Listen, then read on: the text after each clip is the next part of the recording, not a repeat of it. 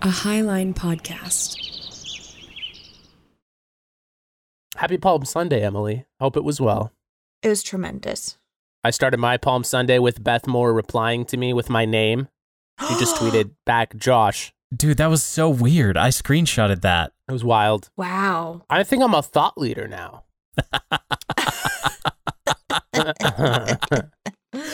Yeah, I think that's what that makes you, for sure.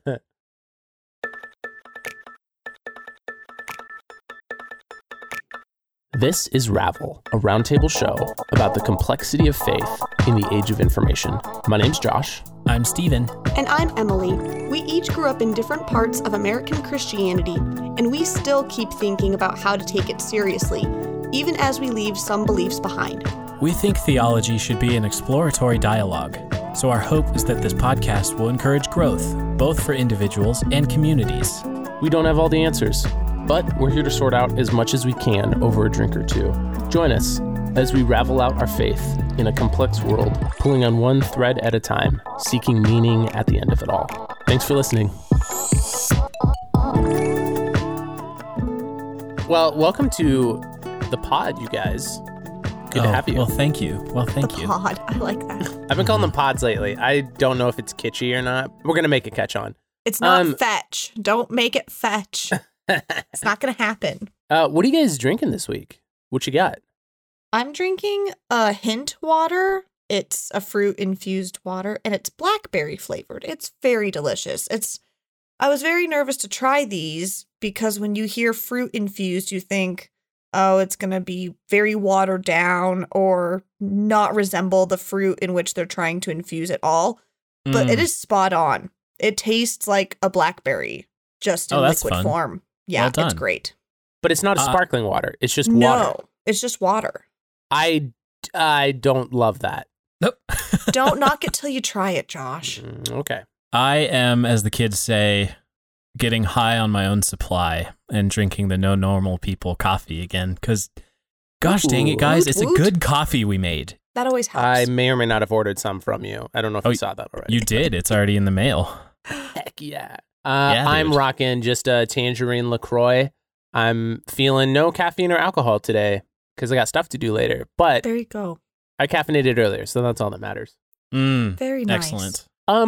After playing some theology roulette, I thought maybe we could do it again. I know this isn't typically the order we do things. Like, usually we stagger each of us leading an episode. So technically, I'm like taking over yours, Emily. Oops. That's okay. But I'm a slacker, you seem fine with it, so... Yeah. Well, I mean, full disclosure, we are recording on Palm Sunday, and the life of a pastor this week is kind of crazy. So that is true. I have 5 different services this week. So. Good. Great. Wow. Oh, different ones entirely? Yes. Oh, Can you dang. give me a quick rundown of those services, please? So we had Palm Sunday today. We're doing a Maundy Thursday service where it's dinner and a show. We're basically reenacting the Last Supper. Oh, wow. Okay. It's wonderful. We have a Good Friday service. On Saturday, we're having Stations of the Cross where they can come in and go about the stations and have a time to reflect and contemplate. And then Sunday is huge. We're having our Easter service followed by an Easter egg hunt and a brunch. And apparently there's some special presentation that they're doing for me. I have no idea. I'm very nervous. I don't know what it entails, but it's very busy. Well, after the week you're having, it sounds like you might deserve that presentation of whatever that is. We'll have to see how successful they are. Well, please update. Well, for everyone listening in the future, happy Easter. I hope it was good. Because you already had it. So I know we threw out a lot of topics the last time I did this roulette kind of thing. But to be honest, I've been thinking more about afterlife lately. Like, my girlfriend Elise was just listening to our Judgment Day episode, which we purposely did not talk about afterlife. But then she was asking me my opinions on it, and I was like, actually, that's a really great question. So maybe we should just talk about it. Yes. I feel like it's just kind of like this eternal question that people love talking about for some reason, even though it's like, it's very out there, just like Judgment Day is. I'm curious to see where we go because I don't know if I have too many thoughts on it. It's one of those things like how do you talk about something that we just can't know? Well, I'm interested in that, and I'm also interested in the implications of having certain theologies. Oh. Okay. You know what I mean? So take us there. Absolutely. So maybe we should start with like, what are your hot takes, or what have you read about afterlife possibilities? Or what are you leaning towards? So I guess the ones that initially come to mind would be the concept of heaven and hell, and then the concept of reincarnation. Oh, that's a good point. Those are very distinct. Yeah, those are really like the only two that I immediately think of, but I know there's others. Oh, and I'm sure once we discuss, I'll be like, oh yeah, that too. But so what have you read about specifically? Well, for reincarnation, there's this concept of a living being starting a new life in a different physical form or body, whichever, after each death. So, in this life, I'm me, I die. I could come back as a bumblebee, or I could come back as anything, a cow, a turkey, anything of that nature. A succulent. I could come back as a blade of grass or a entirely new person. I actually know someone in my family who believes that they were reincarnated and the life that they previously lived was that of a World War II veteran. Whoa. That's so fascinating to me. Yes. And especially since World War II veterans exist now. I know. And that I want to pick his brain about, tell me what led you to think this? Do you have memories that are not yours of a life previously lived, and they're not dreams? It's actual memories. It's so fascinating to me. But that's really all I know about reincarnation. What about you, Stephen? What have you read? What are you leaning towards? Oh, also, Emily, are you saying that you lean towards incarnation, or are you just fascinated by the concept? I am so fascinated by the concept. Oh, okay. Stephen, I want to hear from you. Yeah, well, because you've dropped a couple times that you're just Christian Universalist. Yeah, and we've never addressed it. I've spilled the beans. I'm familiar with Christian Universalism, but I want to hear more from you specifically, how you make sense of it. Sure. Well, so in the way I grew up, it was either you go to heaven or you go to hell. And a good number of years ago, I started learning about different theologies about what hell could be like. To be honest, I do almost no thinking about what heaven will or could be like, or theoretically is like, because I'm still in a place where I am Christian Universalist in the way that I don't think anyone goes to hell, even if the place hell exists. Mm-hmm. So when I was learning about hell, it was either you believe in this eternal conscious torment mode of being where God sends you into it's the hell that has been cartoonized for years and years, right? And then the main alternative to that I started learning was conditional immortality or annihilationism, meaning the second death talked about in the Bible is an actual final moment for your soul's existence. So your body would die. Kind of similar to the way that, spoiler alert about The Good Place, but sort of similar to how The Good Place ended. Yeah. Yes. Right. But the final dissolution of the soul in The Good Place is it's considered even an elevation from the good place. It's not necessarily you're burned up in an explosion and then you don't exist, right? Because oh, sure, that's the concept of annihilation in hell is that you do consciously suffer pain as you are being consumed by fire and by torturing elements, and then you cease to exist, completely cease to exist. And that, first of all, as soon as I heard even the potential of an alternative to eternal conscious torment, I was like, that's the hell I believe in now.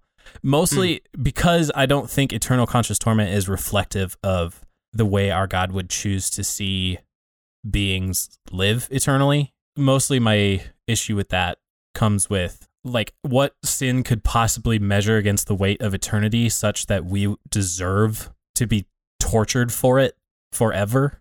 Yeah, the typical annihilation critique of eternal conscious torment is finite sin does not equate to infinite punishment. Correct. But then reading and listening to some people who play with Christian Universalism, which kind of takes that idea, there is, I guess, a purifying fire of sorts, and that it is experienced as painful, but it does not end you. And by the end of it, the dignity of your free will and your own volition to choose Christ's redeeming and collecting work lasts as long as you need it to until you make that choice. And then everyone ends up, quote unquote, in heaven, enjoying eternity with God. That idea, to me, it doesn't cheapen the fact that we as humans do behave sinfully at times, and that maybe there needs to be reconciliation that happens that we were not given the opportunity to encounter in our bodily life, in this life, and it's needed for the afterlife, but it's not the end of life, I guess. Does that make sense? Yeah, totally. Okay. Did either of you, I feel like we've mentioned this before, did either of you read that 4 Views on Hell book? Yeah. I have not. Emily, I know Emily has. We've mentioned it in the past. For some reason, I thought it was the other way around. I thought Stephen had and Emily, I thought you hadn't. Interesting. So what's the 4th one? I'm forgetting what the 4th one is. The 4th one, an author gives is a Protestant view of purgatory. Oh, right. Okay. Which, to be honest, I came out of that book wishing that the 2 authors of the Protestant view of purgatory and Christian Universalism, which both were like robust cases. Yeah. I wish they had engaged a little bit more with each other, discussing whether or not those 2 views were compatible, because they seemed so similar to me. Yeah, they did seem very similar. It would have been nice to hear more collaboration and seeing if there were, in fact, very set similarities. Stephen, you mentioned something that I think is really intriguing about the whole afterlife conversation, which is I think a lot of people focus on and are intrigued by hell, but there is not as much talk about heaven. And I don't really get why that is. Oh, yeah. Or even if there's 4 views of hell, where are the 4 views of heaven that we could start debating? That sounds fun. I would say more people are fascinated with the concept of heaven if people have gone to heaven while alive. Say more, please. Okay. Yeah. You have the like the one book, Heaven is for Real, and so many other books about people who have, died on the table or whatever the case may be. They've gone to heaven and they come back and they share their experience of heaven. And I think people are fascinated with that and not so much just the concept of heaven, but people. I've heard enough of those stories debunked, or even the authors of those books say like, nah, that was all bullshit. I made that up. Yeah, but people are still fascinated by it. Like, that's a good point. Like our understanding of hell, we're fascinated with it because it's illustrated so much throughout pop culture, I think. Whereas heaven, it's the idea of people just merely going to heaven and then sharing their encounter and not so much on the place or the realm itself. That's a really good point. I like that distinction. Like in the hell discussion, we're intrigued or have opinions about the place itself and its functions. But with heaven, we tend to be more intrigued by like the individual's experience or whether or not they did. So what's your take on heaven and hell? Oof.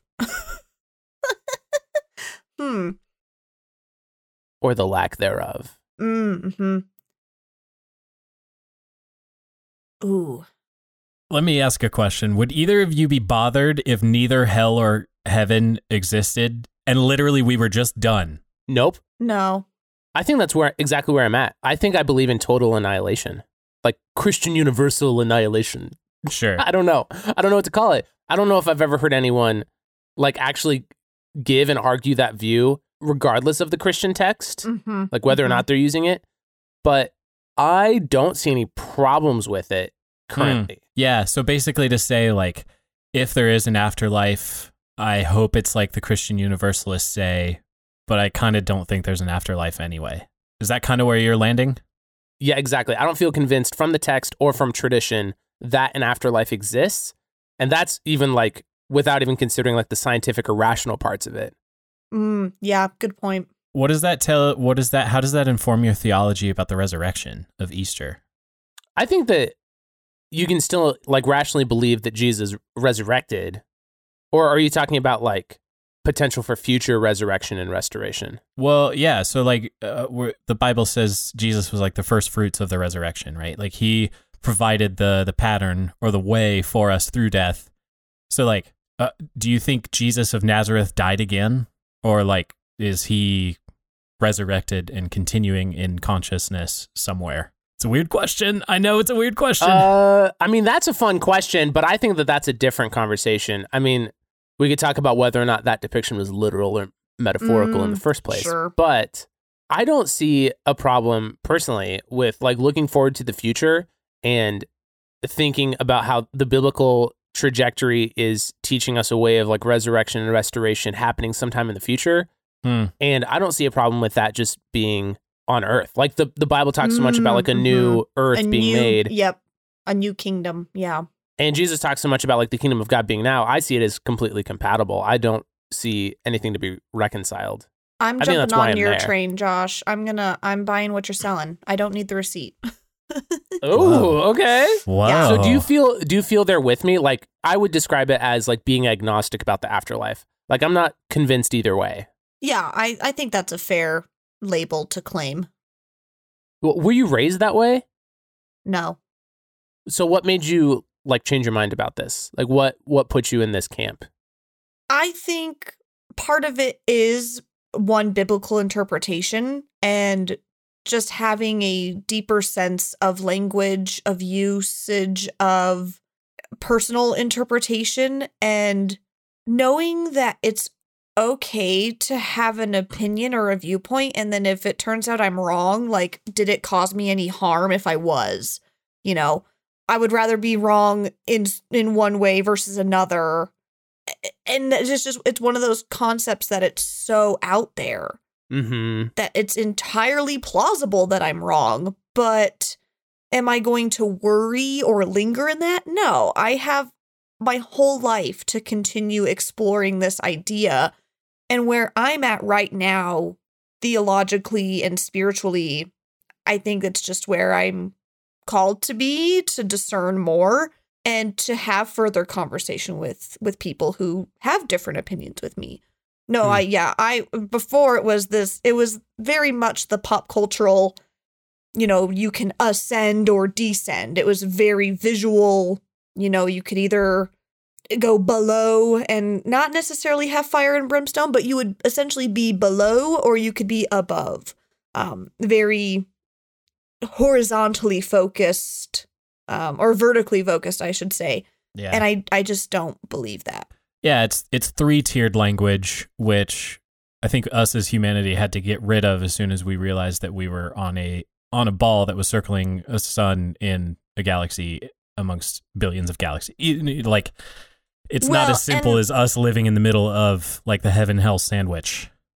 And I think part of that is, as society, we already have, I think, deeply rooted in our history, this idea of being above and below. So when you look like at a map, for instance, we tend to make the United States bigger and other continents or countries a little smaller, so they're below in the sense of size, when really we know the reality is that that's not true. And I think we've done the same with the concept of heaven and hell, that heaven is meant to be above and greater, and hell is meant to be below and lesser than. So are you saying that instead of heaven and hell being above and below, maybe they're here now? Like, as a present experience? Mm-hmm. Like hell can be happening on earth today as well as heaven could be? Yeah, and I think if you're to ask anyone who's suffering, they would say, well, duh, this is my hell. You hear people use that all the time. I'm in hell. This is hell. I'm going through hell. We don't just use that lightly. I don't think people entirely use that lightly. I think when they say I'm going through hell, they mean it because they are experiencing something that is less than thriving in life. Yeah. Do you think just being afterlife agnostic cheapens at all Jesus's words about eternality or like eternal life? Like Jesus talks about eternal life at all? No, not at all. I think it makes it more important. Okay. In the same way that like you would argue that Christian universalism, despite everyone being saved in the end, you would argue that that doesn't cheapen our time here on earth. It actually makes it more important. Exactly. Right? Sure. Like I see it in the same way, but like even more so because like if there isn't an afterlife, then what we do now here on earth is really going to affect generations to come. And like matters even more because like we won't exist after the fact. Mm-hmm. Right. And like brings in my mind, it brings a whole nother perspective to morality and the way that our actions affect the world. Yeah. And you think in the Gospels, Jesus was just being metaphorical with the word eternal then? Well, I think he was talking about eternal in the sense of like humanity continuing. Oh, okay. I like that. You know, like I don't think he's necessarily implying that eternity means after you die in the sense that your consciousness will continue to like existing. Like Jesus doesn't really get into like esotericism in that way. Like he doesn't get into like Platonist philosophy that existed in the time, like kind of like you were getting at, Emily, about like that plane structure. Like people knew about that, and he doesn't address that at all. In my mind, he's talking about eternity as in people will continue existing after you die. Yeah, I think that's important as people discerning their faith and discerning their theology, is knowing that is, and we can't say it's concrete, but I think that would be a positive for us to look at, is to say like, this is what's eternal. It's this concept of humanity and human life after you, and to live your best life while you can, to ensure that the people after you are, taken care of or are in a direction, in a space where they can continue to thrive and not have to linger in agony.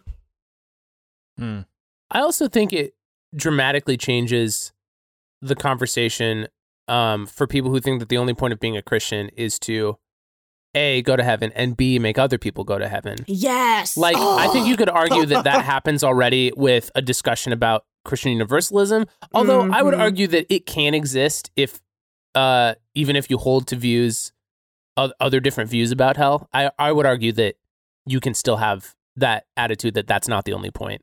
But I think that this idea about like total annihilation just like completely focuses on those points. If that makes sense. Does that make sense? I don't know if I'm saying that right. I think it does. How does so you're saying the way you act in the world today is informed by the teachings of Jesus and the traditions of, of this faith. But as far as an afterlife is concerned, like you're coming back to language that is basically secular humanism, in that like we just want to see the propagation of the species beyond ourselves. Like we need to be thinking about future generations. It doesn't matter where we go. So why be Christian at all then? Maybe I'm guilty of like, then what's the point if there's no afterlife? But I think if someone feels, I'm going to subvert your question a little bit. I think if someone feels threatened by the idea of heaven not existing, like if heaven not existing after you die threatens your belief in God, then I think that belief in heaven was being put on a pedestal almost to the level of God. Like if your view of God diminishes, like if you're like having faith in heaven mattered more to you than having faith in God, I think that you were putting those on equal levels. Yeah. So to go back to your question though, like if no afterlife, why be a Christian? Like, is it the same as being a secular humanist? On some level, I would say yes. Like, I can agree that in terms of just afterlife, I have the same perspective as an atheist or a secular humanist. That like my consciousness will not continue after death. I have no reason to believe that. But that's not to say that like the rest of my worldview and like meaning for living is exactly the same as an atheist. Because like every other thing, like I'm still like participating in the story of the Bible pointing to Jesus. I'm trying to participate in being a Christian, like in my everyday life. And that's the key turning point, I think, in like what separates this view in Christianity from someone who is not a Christian, who just also happens to believe that there is not life after death. Like in my mind, that's the only similarity. And if we're so focused on the end point, like what's the point? Why can't our life be the point? Like that, I've always been baffled by that question of, well, why does it matter? Well, maybe it doesn't matter, but the fact of the matter is you are living a life. And so maybe that is the point, that you are here now and that you do have this capacity to grow and to love and to be compassionate and to help ensure that humanity after you thrives. And if you've done that, then maybe that's the point, that you actually did try to carry on God's work in the world by you living. And that in itself is the point. You want to talk about the resurrection some more? Because now that's all I can think about. What about it? Well, in light of what you guys are saying, I think the three of us do believe in the resurrection of Jesus on Easter. Mm-hmm. Yeah. And that feels to me like it has a lot greater implications for an actual afterlife than it sounds like you guys are giving it credit for. How so? Name like the fact that Jesus was dead and then was conscious again? Yeah, and that I don't know, even if you want to chalk it up to legend, it seemed like he went somewhere without dying again. Like we don't have a record of like us burying Jesus the Christ again. Oh, like you're mostly hung up on the ascension, not just like maybe, the death but part. I think the ascension implicates something beyond just total annihilation at death, because Jesus wasn't totally annihilated at death. Jesus says, ooh, okay. Oh, that's a fair critique. Okay. Yeah, I see what you're saying. And that's to me that is what the most robust Easter time theology gives me, is that Jesus was the firstborn of the resurrection and shows us the way that like the rest of humanity will follow. And like the epic, I've talked about it, but the epic icons coming from the Orthodox traditions of Jesus like holding the hand of Adam and Eve and pulling them up from Hades, or from a classical depiction of hell from the underworld. Like that's a big +1 to humanity, like elevating all of humanity through the resurrection that we have in him as an example that provides the way that the rest of the world will follow, Okay. I'm gonna try to the word scramble that's going on in my brain. I'm gonna try and see if I can make sense of this. When I think of Jesus, I'm reminded of Jesus as fully human and Jesus as fully divine. And while Jesus, both human and divine, hung on the cross and died, he was buried. I think Jesus as divine was what was resurrected, and that he, as resurrection, was showing us what we as humanity can achieve if we are not limited by the powers of death. And I don't think it was meaning in the sense of living eternally. I think it was meaning the sense of death of our old ways of living, letting go of those things that were holding us back from thriving in life, and now turning towards Christ, fully resurrected, fully divine, and living towards a life where we can now thrive away from this human part of us that somehow got in the way of us fully living in the divine. Yes, but his humanity doesn't get in the way post-resurrection. Like, he eats breakfast with the disciples. He's fully divine. Yeah. But still human, right? Like, the only reason Thomas was ever convinced that this was actually the Christ he followed the night before the crucifixion was that Jesus could say, like, look, I still have a hole in my side, and I have holes in my wrists, and I have scars in my scalp. Like, it took his physical human body, maybe in a resurrected state. I have no idea what that means, but it took the continuation of some form of physical humanity to convince Thomas to become like the evangelist to India following that experience of the resurrected Christ. But we're seeing human form, and we're trying to equate that to being human. And I think there's more to being human than just having a human body. What is that then? No, I see. What are you saying? I see what you're saying, Stephen, though. I feel like I align with Stephen on this. What's human than not having a human body? Because like the incarnation teaches me in my theology that the human body is the thing that makes us human, and that it's good enough for God to inhabit himself. Man, what a question. What a big. I had no idea that I was going to be the one coming out the gate about the with hypostatic union. Yeah, I didn't think we were going to go down this hole either. Stephen, I really relate to what you're saying though about I'm just going to let that question hang in the air because I don't think we can answer it. Yeah. But in the time frame and the limited resources we have. I think it's something that we ourselves will never be able to experience, and so it's hard for us to try to wrap our head around it. The only person that's ever been able to do it is Jesus, and Jesus isn't here to answer the question. Is he not though? Oh. Is he here in the room? Like, could we actually like ask? Because I guarantee you, if we were to all take a moment to like turn to prayer and to ask, we would all come back and have a different answer. Let's see what Jesus says. Jesus, what are your thoughts on this? Tell me what you got. I think we have you on the line, don't we? Are you there? Okay. Oh crap! I think he broke up. I think the connection is weird. We're gonna take a quick break to say a few thank yous. Then we'll be back to our conversation. Thank you to our generous patrons for sponsoring this episode of the podcast. Y'all are such a huge encouragement to us. If you'd like to support future episodes of Ravel, visit patreon.com/ravelpod or by tapping the link in the show notes.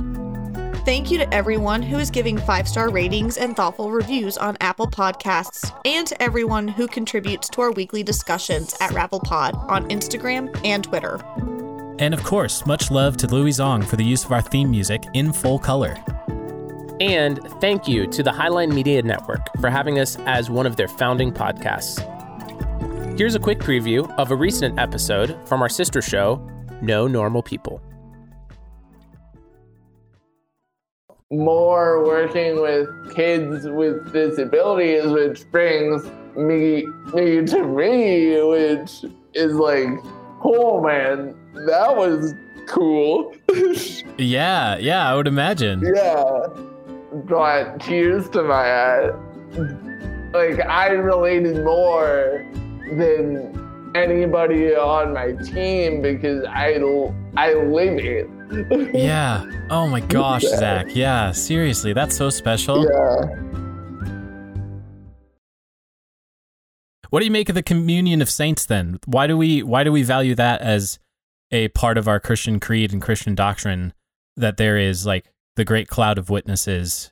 Because like I pray that when I pray the Apostles' Creed is I believe in the communion of saints. And I think I could legitimately say I do believe in the communion of saints.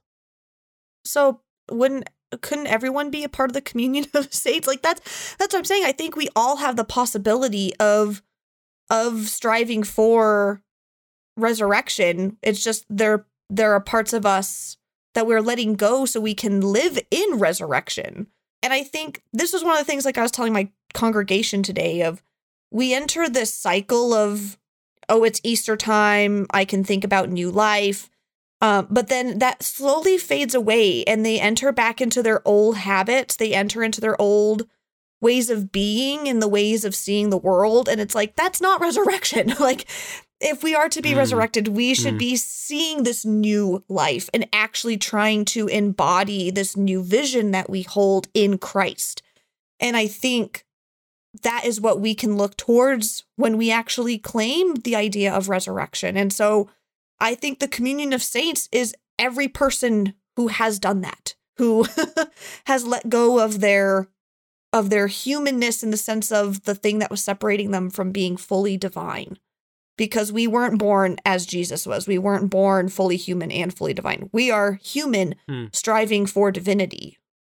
Also, I find so much richness in like remembering the Christians who have gone before me. Like, I don't know their names. Yeah. I don't even know my great-grandparents' names. I certainly don't know the great-grandparents of my Christianity. Like, I might be able to trace back like the people who taught me and the people who taught them, but like beyond that, I don't really know. Like, all I can have is like this history and tradition of Christianity, and like recognize that there have been thousands and millions who have gone before me and like gone through the same questions I have. And like, I find so much beauty in that. That's what I love about All Saints Day. It's not just the people that have the ST period in front of their name. It's the people of the church that I serve who have died, but I see them as being saints. I see them as living this life fully devout and really striving for this new life and this rebirth and this resurrection, who have gone before me. And they could be of any age. They can be any person. They don't even have to be people that I know. I think they're a part of that. You know what I was thinking about today? Actually, this is kind of relevant.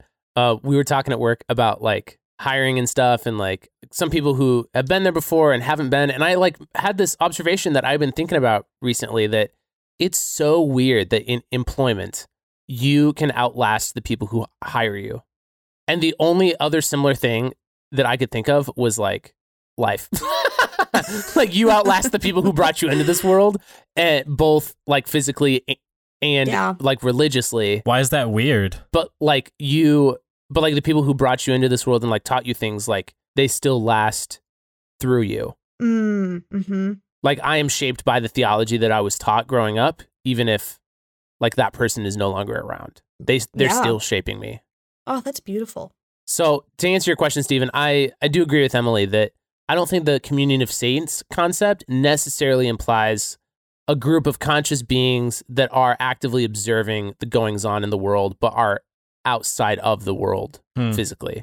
So eternality and resurrection is starting to sound mostly metaphorical, or at least just applied to humanity as a race, or right. So like the resurrection is just the fact that like humans die and humans are born every day.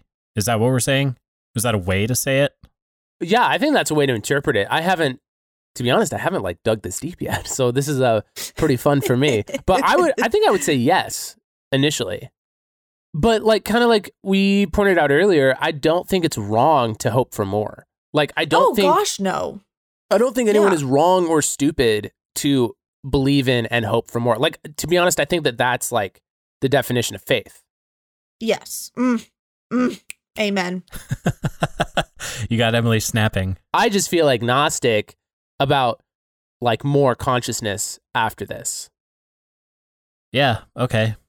I guess I'm coming back to, I just think that our reality and our universe is mysterious enough. And I think agnostic is the right word for it. Like literally, we just can't know with the faculties available to us. Yeah. And I agree with you that, I mean, the definition of faith is like, man, I literally cannot prove this, but this is what I'm going to believe into. And to me, faith is, like we always talk about faith being a part of, or works being a part of faith, like, right? Like you shall know us by our fruits. So I guess in my mind, like I act as if heaven is a real place. And I think that's probably like the most sincere expression of my faith. And I think, had we had this conversation a year ago, or like a year and a handful of months ago, like I have no idea where I would have answered on this, but following, I mean, I told the story in our prayer episode, but like following a pair of miscarriages with my wife, my ideas of afterlife have changed. And this is why I think communion of saints is such a holy and precious thing. I guess because I am willing to just take it on some form of blind faith that informs me enough to act as if I will meet those children someday. Sure. You know? Yeah. And I think that can still be a valid hope. Like, I also don't want to discount that. Mm-hmm. Especially in the way that the Bible, like, calls us to hope for more. Mm-hmm. Like, I don't remember what episode we talked about it, but, like, there's this, like, charge in the Bible of, like, cling to what is good, but, like, hope for more, hope for the future. Yeah. And, like, I think that, like, hope for an afterlife and meeting the deceased and those who have gone before us or passed away too soon, I think that that's like a legitimate faith that is produced by the Christian tradition. Like obviously like millions of Christians believe in the afterlife, and that doesn't just like come from nowhere. And you don't hear that in me and think it's just maybe like wishful thinking, or just like I'm trying to create meaning out of something that created enough suffering for me to just like latch on to something that could, reverse it somehow. Stephen, I mean, maybe, but that's just how psychology works. As a pastor, I would say you are in good company, because every funeral I've ever done and every funeral I will done, that is a reality that everyone grieving experiences. Of wanting to see their loved ones again. Mm-hmm. It doesn't matter. It doesn't matter what even the relationship with that person was. I've done funerals where the person had passed away and their spouse, their children, their whomever had a horrible relationship with this person, but they will still come around to me and say, I just want to see them again. There's something about this longing for and this hoping for reconnection that we long for because we miss it in this life. We, we had moments where we could have spent more time, or like in your situation, you never had the chance to hold your children. And I don't think there's anything wrong with people wanting or yearning for that chance to have that. And anyone that disagrees, you can come see me in my office at the church here at Cody United Methodist Church. Office hours are Tuesday and Thursday, 9 to 12. Wow. No, thank you, Emily, for those words. Josh, you mentioned that just being a part of psychology, which right. Like, I think we have this tendency to devalue the emotional and the psychological as somehow not real from the physical reality. And I think it's good to acknowledge that, like, whether it's the afterlife or something like depression or anxiety, like if you're experiencing it, like just because it's not rational. I don't even want to say it's irrational. Maybe pre-rational. Yeah. Just because there's not like a physical component of it that you can see and touch and taste and smell, that does not make it not an experience. Right. So like even if you are wishful thinking, like that in itself is a valid experience. Yeah. That like no one can discount and tell you is not real, that you're hoping for. You know what I mean? Because we are meaning-making creatures. Like we look for we look for that. We need that. So on that note, actually I have a question. Because the other questions boiling around in my head, I don't even know where to begin. Okay. About like what it means to have like, if I believe that the universe is somehow panentheistic, what does it mean for conscious beings that are within God to somehow absolve back to God? I don't even know how to begin to answer that. So I'm going to pivot back to you, Stephen. And I want to know how you conceptualize of heaven. Like we were talking about earlier, like we don't talk about heaven enough. And here we are 45 minutes in and we've like hardly talked about what heaven could be. Yeah. So you, as someone who hopes that heaven exists and that you'll see your loved ones again, how do you conceptualize it? Wow. Because I don't think Christianity gives us as clear-cut an answer as something like Mormonism does. Like Mormonism has like really clear-cut, here's what's in the afterlife. Here's what you can expect. And I don't really see that in Christianity outside of the like cartoonisms. That's a good question. Yeah, you're catching me by surprise because I mean, even at the beginning of this, I said, "Well, that's okay." Like, I don't do much thinking about it. I guess if I was going to allow some other theologies to inform maybe what I hope heaven is like, I think heaven, man, is. I mean, like I'm just gonna take the image of the New Jerusalem, right, descending in Revelation, like a city, a community, a diverse community of humanity, basically. And I think it's not all just like fun and games. Like I think work exists. Oh, interesting. In heaven. Oh, because what? I think, you know, like, because I think it's a holy thing to work, you know, to like work in the soil. Like Adam and Eve, their charge was to tend the garden before the fall. Mm-hmm. In that kind of paradise conception, like work is still involved, like getting dirty, getting sweaty, like making things as creative beings. I think we eat in heaven. I sometimes wonder if we have sex in heaven. Hey, I sure hope so. Wait, what? You don't even believe in heaven?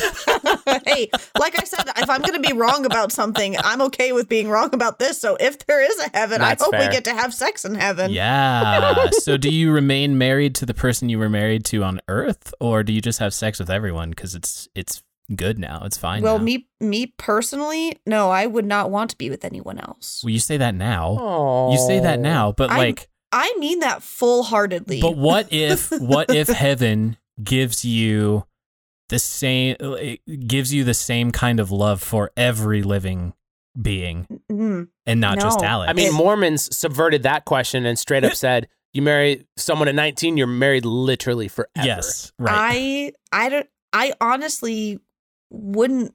I just couldn't imagine doing that with someone other than my spouse. It's especially, and maybe it's because now I am entering this role as a mother and he's entering this role as a father. That I think there's something special with procreation and sex there's something intimate about it. And I think in the afterlife, I would still want to have that.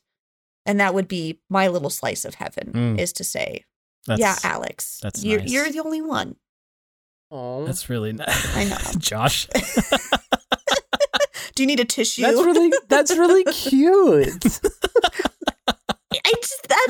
It's, and maybe there's fantasy of like, you could be with anyone, sure, but my heaven, no, I would want to be with like my loved ones, and Alex he's my everything. He's my partner in crime, and yeah.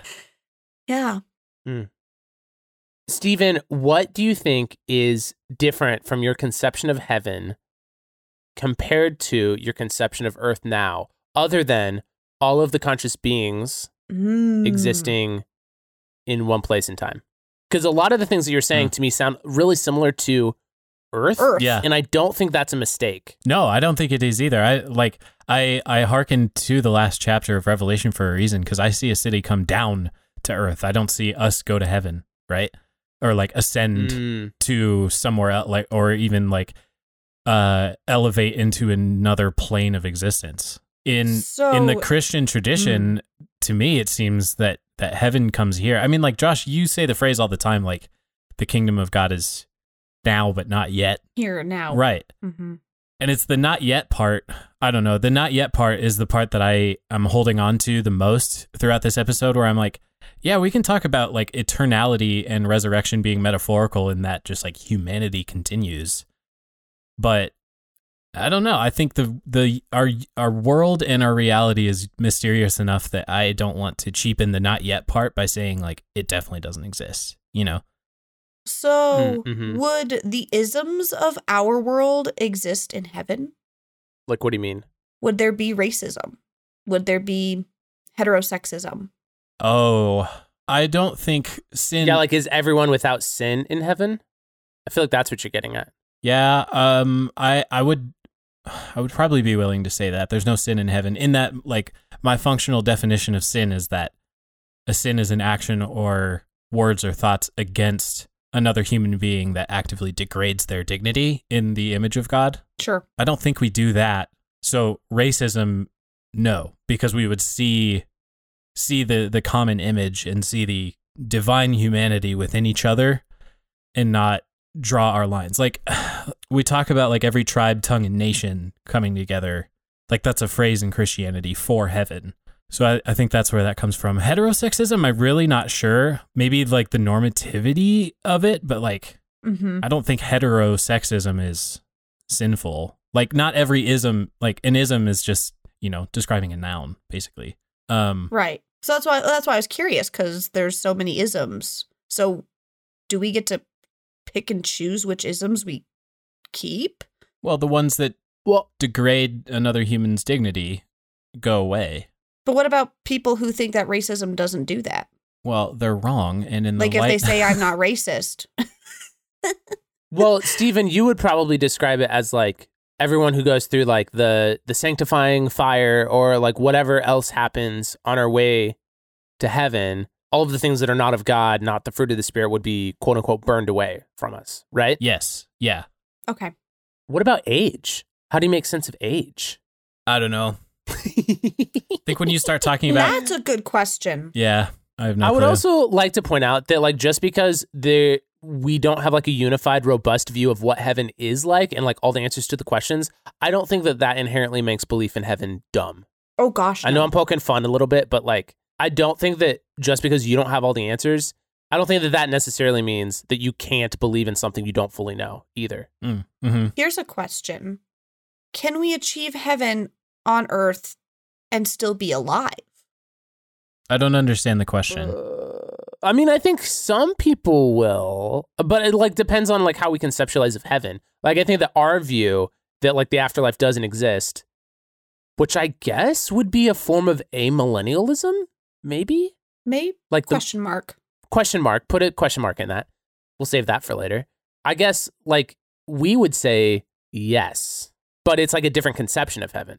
Okay. It's like heaven as in like resurrection and restoration, and God is drawing all beings to God. And like at some point, I'm not imagining like a magical point that we will arrive at. Right. Okay. So maybe I'm just conceiving of it differently. I get it. That makes sense. I don't think I'm tracking with the original question. Emily, are you saying like, where will there be a generation of humanity that experiences like heaven start without them having to die? No. How would I phrase my question? Josh, help me out here, because are you trying to get at like, are we actually able, through God's help, like if we assume God is helping us, like are we able to on earth eliminate like the social sins of this world? Mm-hmm. I mean, I think if anyone is Christian, they should believe that, whether or not they believe in heaven. Right? Yeah. Like, I think that's why we care about everyday life. Like, no matter if the afterlife exists, that's exactly why we care about the health and the wealth of people. Like, not prosperity gospel wise, but like, we care about people now. Yeah. And like, it's because we believe God is eliminating these things in our lives every day. So I guess my answer is yes. Yes. Okay. Yeah. I was just curious. Wow, we did not go where I expected with this. I don't know where I expected all this to go, but wow. This is why I like theology. We didn't even like talk about what the different implications of having different concepts of afterlife are, but I think that's really interesting too. Oh, like what? Part 2? Like what? Give me a flavor. Well, I mean, like the obvious one, I guess, which I guess we kind of teased, is like, if you believe that some people are going to heaven and some people are going to hell, however you conceptualize that, then your Christianity quickly turns into the only motivation to be a Christian is to go to heaven. And like it very, very quickly gets oversimplified to that. But I can also admit that like, I think that like I've seen arguments for believing in a version of hell. And like, I know that those people are not just distilling the idea of Christianity and Jesus and resurrection and the gospel to just don't go to hell. Right. Like, I know that they're not just doing that. But that is, to me, that's one of the implications of believing in heaven and hell, naturally. Yeah.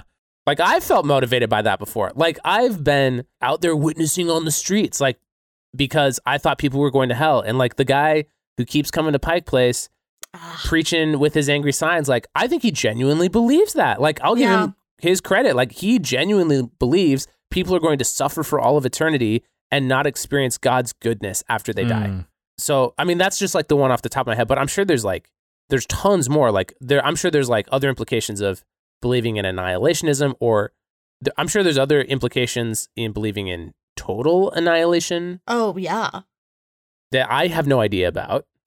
Yeah. I think for me, the vision of the new city, I think the line that leaps out to me the most and the one that like just rests on me with this like weird degree of faith and hope I have in resurrection and in afterlife, which is kind of surprising to me. Like, I had no idea I was going to say these things this episode. Like, this is fun, Josh, because you're revealing a lot to me. But the line in Revelation that gets me is, her gates will never be shut. And like in my mind, and not just in my mind, like plenty of Bible commentators' minds, like the city gate is only there to keep people out. It's not to keep people in. So if the gate will never be shut, what are we saying about who's welcome in or not? If not, everyone who might at one point find themselves out the gate and need to come home. Like the prodigal son is always welcome home, according to the Father, because he is that loving and that forgiving and that gracious and knows when it's time. You've probably done more reading about this than me, but is the Christian universalist just someone who happens to believe in post-mortem salvation? Yes. Yep. And hopes for everyone choosing That's God. A very succinct way of saying that. Yes. It only took us 58 minutes. Well done. Here's the real question, maybe to wrap up. Do you think podcasts exist after this one is finished? After this episode or Ravel or... I'm so confused. Yeah, no, I'm just kidding. I know, but that's why it's such a funny question to me, because it's like... Oh, as if this podcast is like the entirety of reality. Yeah. Well, maybe you just proved my point a little bit. Like, yes, podcasts will exist after this one, but also this podcast. I know. It's such a dumb analogy. No, but also it's a good analogy though, because Josh, this podcast can be experienced by different people at different times, even though it only took one distinct point in time for the three of us to line up to get on an online call to record it and to have the conversation. But now the experience of this podcast can go people will download this episode years away, maybe. Please do. If you're listening from the year 3021, I'm so sorry. Do you guys have any closing thoughts? I mean, I know we could just talk about this for hours, but I feel like we should probably wrap up. I think one thing that I took away from this is just this idea of hoping, and that if I'm wrong about my perception of the afterlife, that it's okay.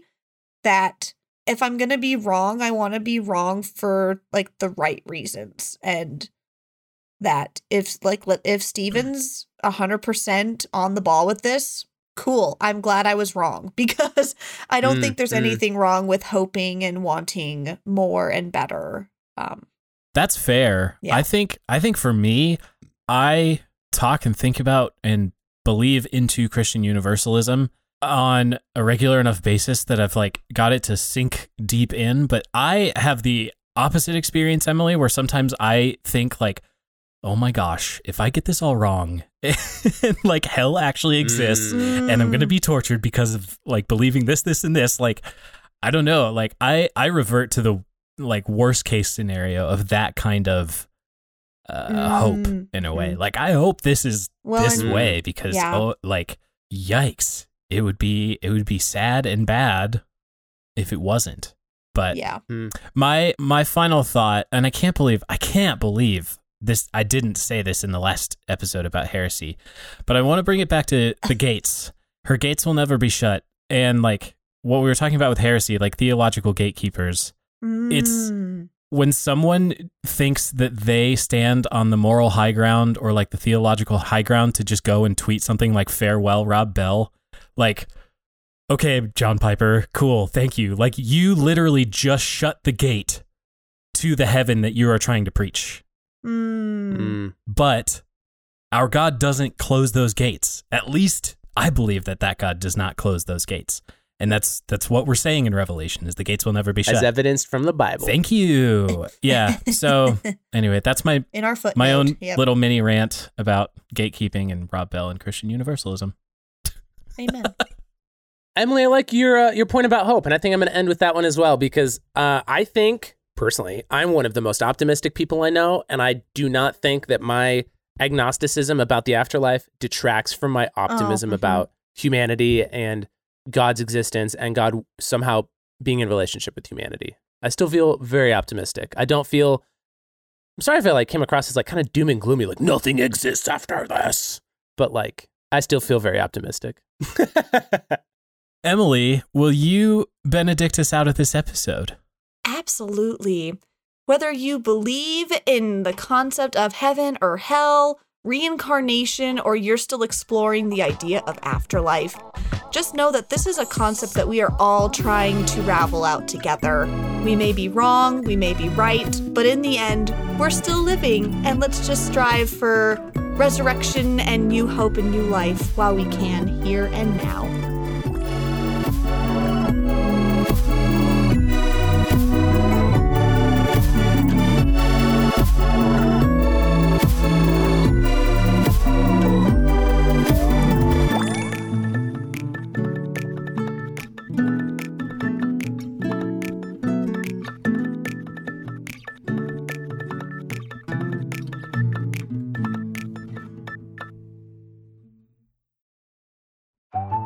Hello, and welcome to No Normal People. I'm Steven. And I'm Dixie Lee.